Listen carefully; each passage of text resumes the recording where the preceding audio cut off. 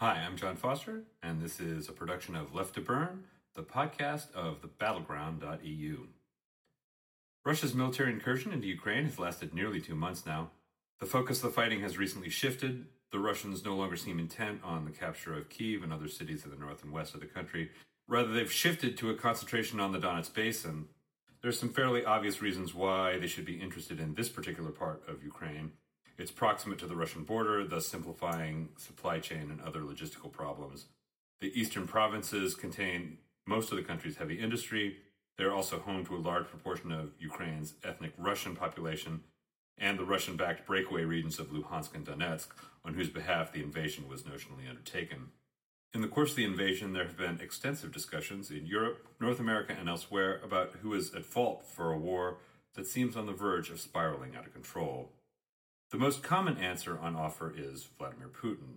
This has a great deal of prima facie plausibility. Mr. Putin has run Russia as an oligarchical kleptocracy for the better part of 2 decades. He has on numerous occasions expressed the view that the collapse of the Soviet Union, which he served as an officer of the KGB from 1975 to 1991, was a catastrophic blow to Russia's position in the world order. He has also on more than one occasion expressed the view that Ukraine is not actually a separate country, but more properly viewed as a western province of Russia. He showed a willingness to employ the full spectrum of resources to augment Russian power internationally, from propaganda to cyber warfare to conventional military power. Others have sought to place the blame on NATO, with the underlying premise, sometimes explicit, sometimes not, that the United States has actually been the prime mover. The latter proposition also has a certain inherent plausibility. The readiness to reconfigure foreign governments to suit its own national interests has been a recurrent feature of U.S. government policy for more than a century, putting aside the case of the Philippines, which the United States took over from Spain in 1898, and in which colonization and military occupation mixed together. The era of direct U.S. military involvement began in earnest with the occupation of Cuba in 1906 and continued in various places throughout the Western Hemisphere, most notably in Guatemala in 1954, in the Middle East, in Iran in 1953, and Afghanistan and Iraq after 2001, and in Asia, where the brutal U.S. war in Vietnam officially ran from the arrival of U.S. Marines in 1965 to the ignominious departure of U.S. forces in March 1973, although there were U.S. advisors in country as early as the Eisenhower administration.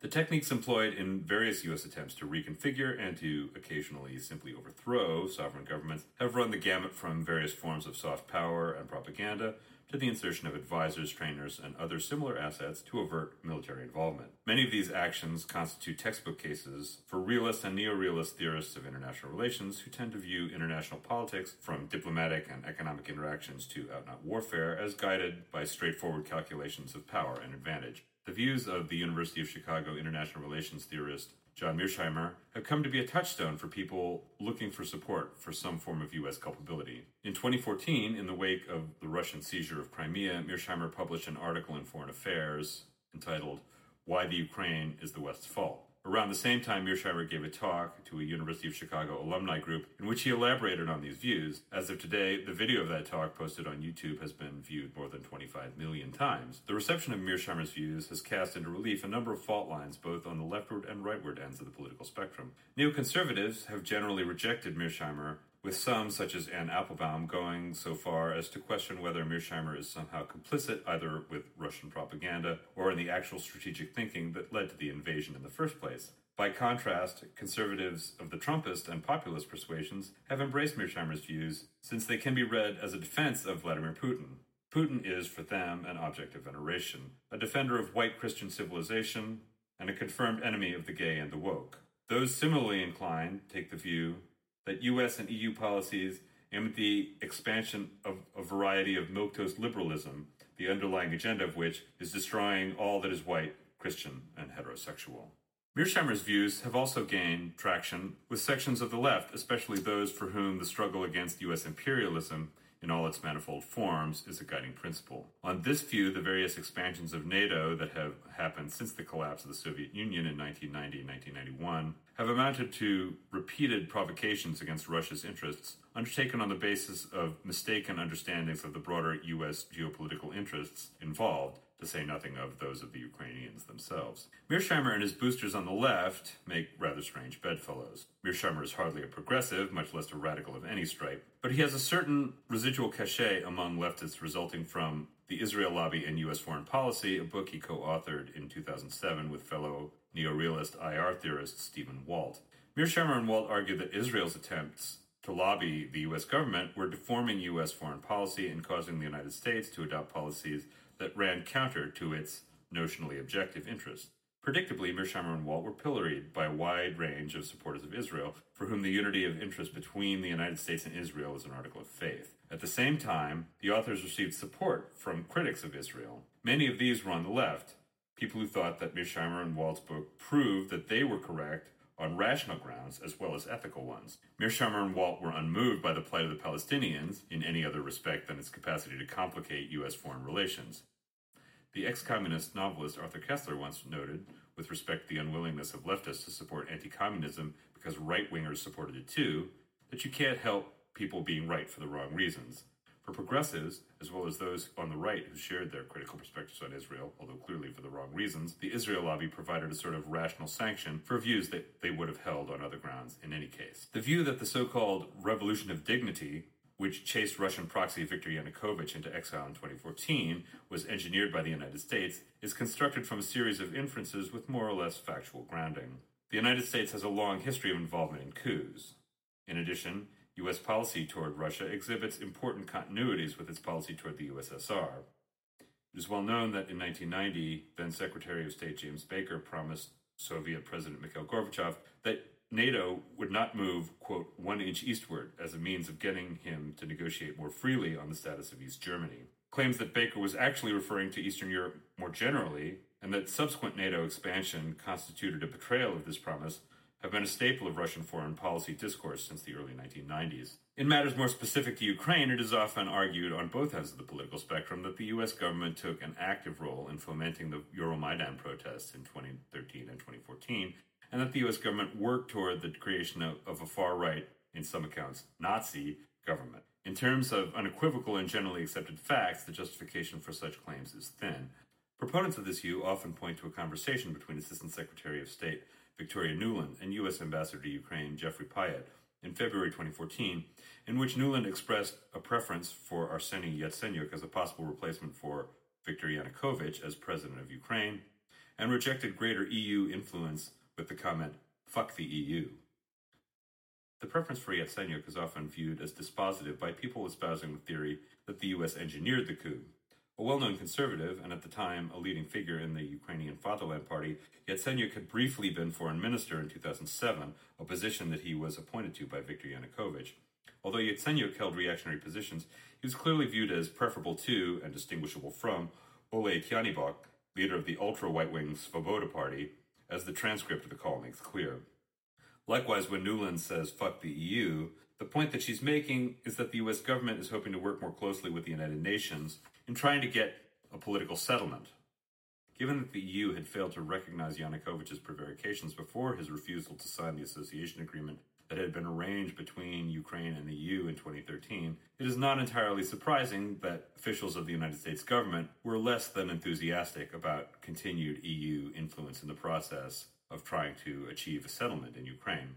Ukraine had simultaneously been offered membership in the Commonwealth of Independent States, a customs union centered on Russia. It was made clear, both by the Russian Foreign Ministry as well as by pro-Russian think tanks in Ukraine, such as the prosaically named Center for Systemic Analysis and Prognostication, that Ukraine's economy would be subjected to devastating consequences if it did not sign on. Once again, these things can be read in a number of ways, depending on one's presuppositions about the larger context of affairs. The EU clearly has problems, not the least of which being a democratic deficit that places far too much power in Brussels. But to create a simplistic equivalence between that and a customs union led by one of the most notorious kleptocracies in the world constitutes a serious distortion of ascertainable facts. Likewise, one could imagine that there might be consequences for trade and finance stemming from choosing the Western organization over the Eastern one. But there is a distinction to be made between advantages that one might enjoy versus attacks to which one might be subjected. There are other tidbits which contribute to the narrative, such as the fact that U.S. Special Operations personnel had been training Ukrainian special forces.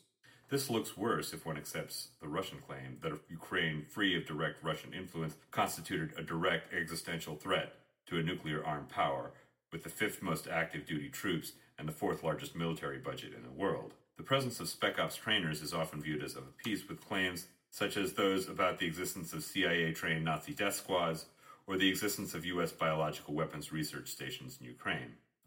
The central difference here is that the presence of Spec Ops troops has been essentially public knowledge. Programs like the U.S. Department of Defense's Ukraine Security Assistance Initiative are not secret, whereas Nazi death squads and biological weapons facilities are essentially products of Russian propaganda and the fevered imagination of conspiracy theorists.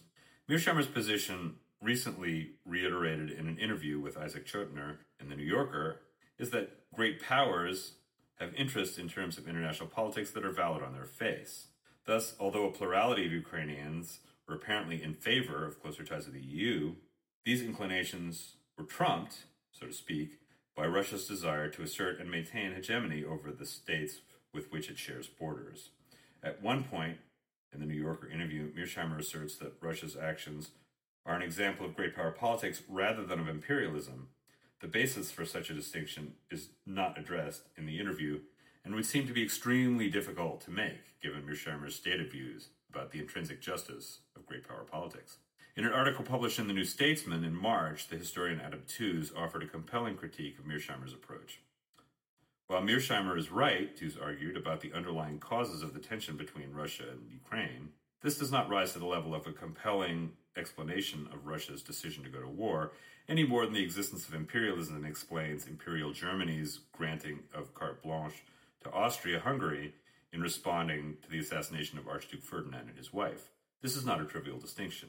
Even Putin's advisors were apparently surprised that he was willing to go to war in this particular situation, not least because, questions of great power politics aside, it was not readily clear that doing so was actually in Russia's best interest. As Tooze writes, morality and legality are one reason for opposing war. The other is simply that, over the last century at least, it has a poor track record for delivering results. Other than wars of national liberation, one is hard-pressed to name a single war of aggression since 1914 that has yielded clearly positive results for the first mover.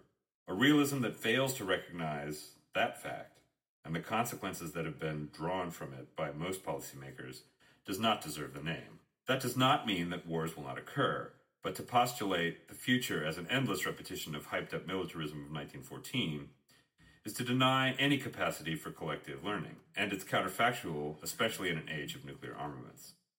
Tooze argues, compellingly in my view, that Mearsheimer might, with more justice, be claimed as a tool of the U.S. foreign policy establishment, rather than that of Russia. Instead of functioning as a justification of Russian imperialism, Mearsheimer might just as easily be seen as having lured Russia into a grisly new Afghanistan, to quote Tooze again.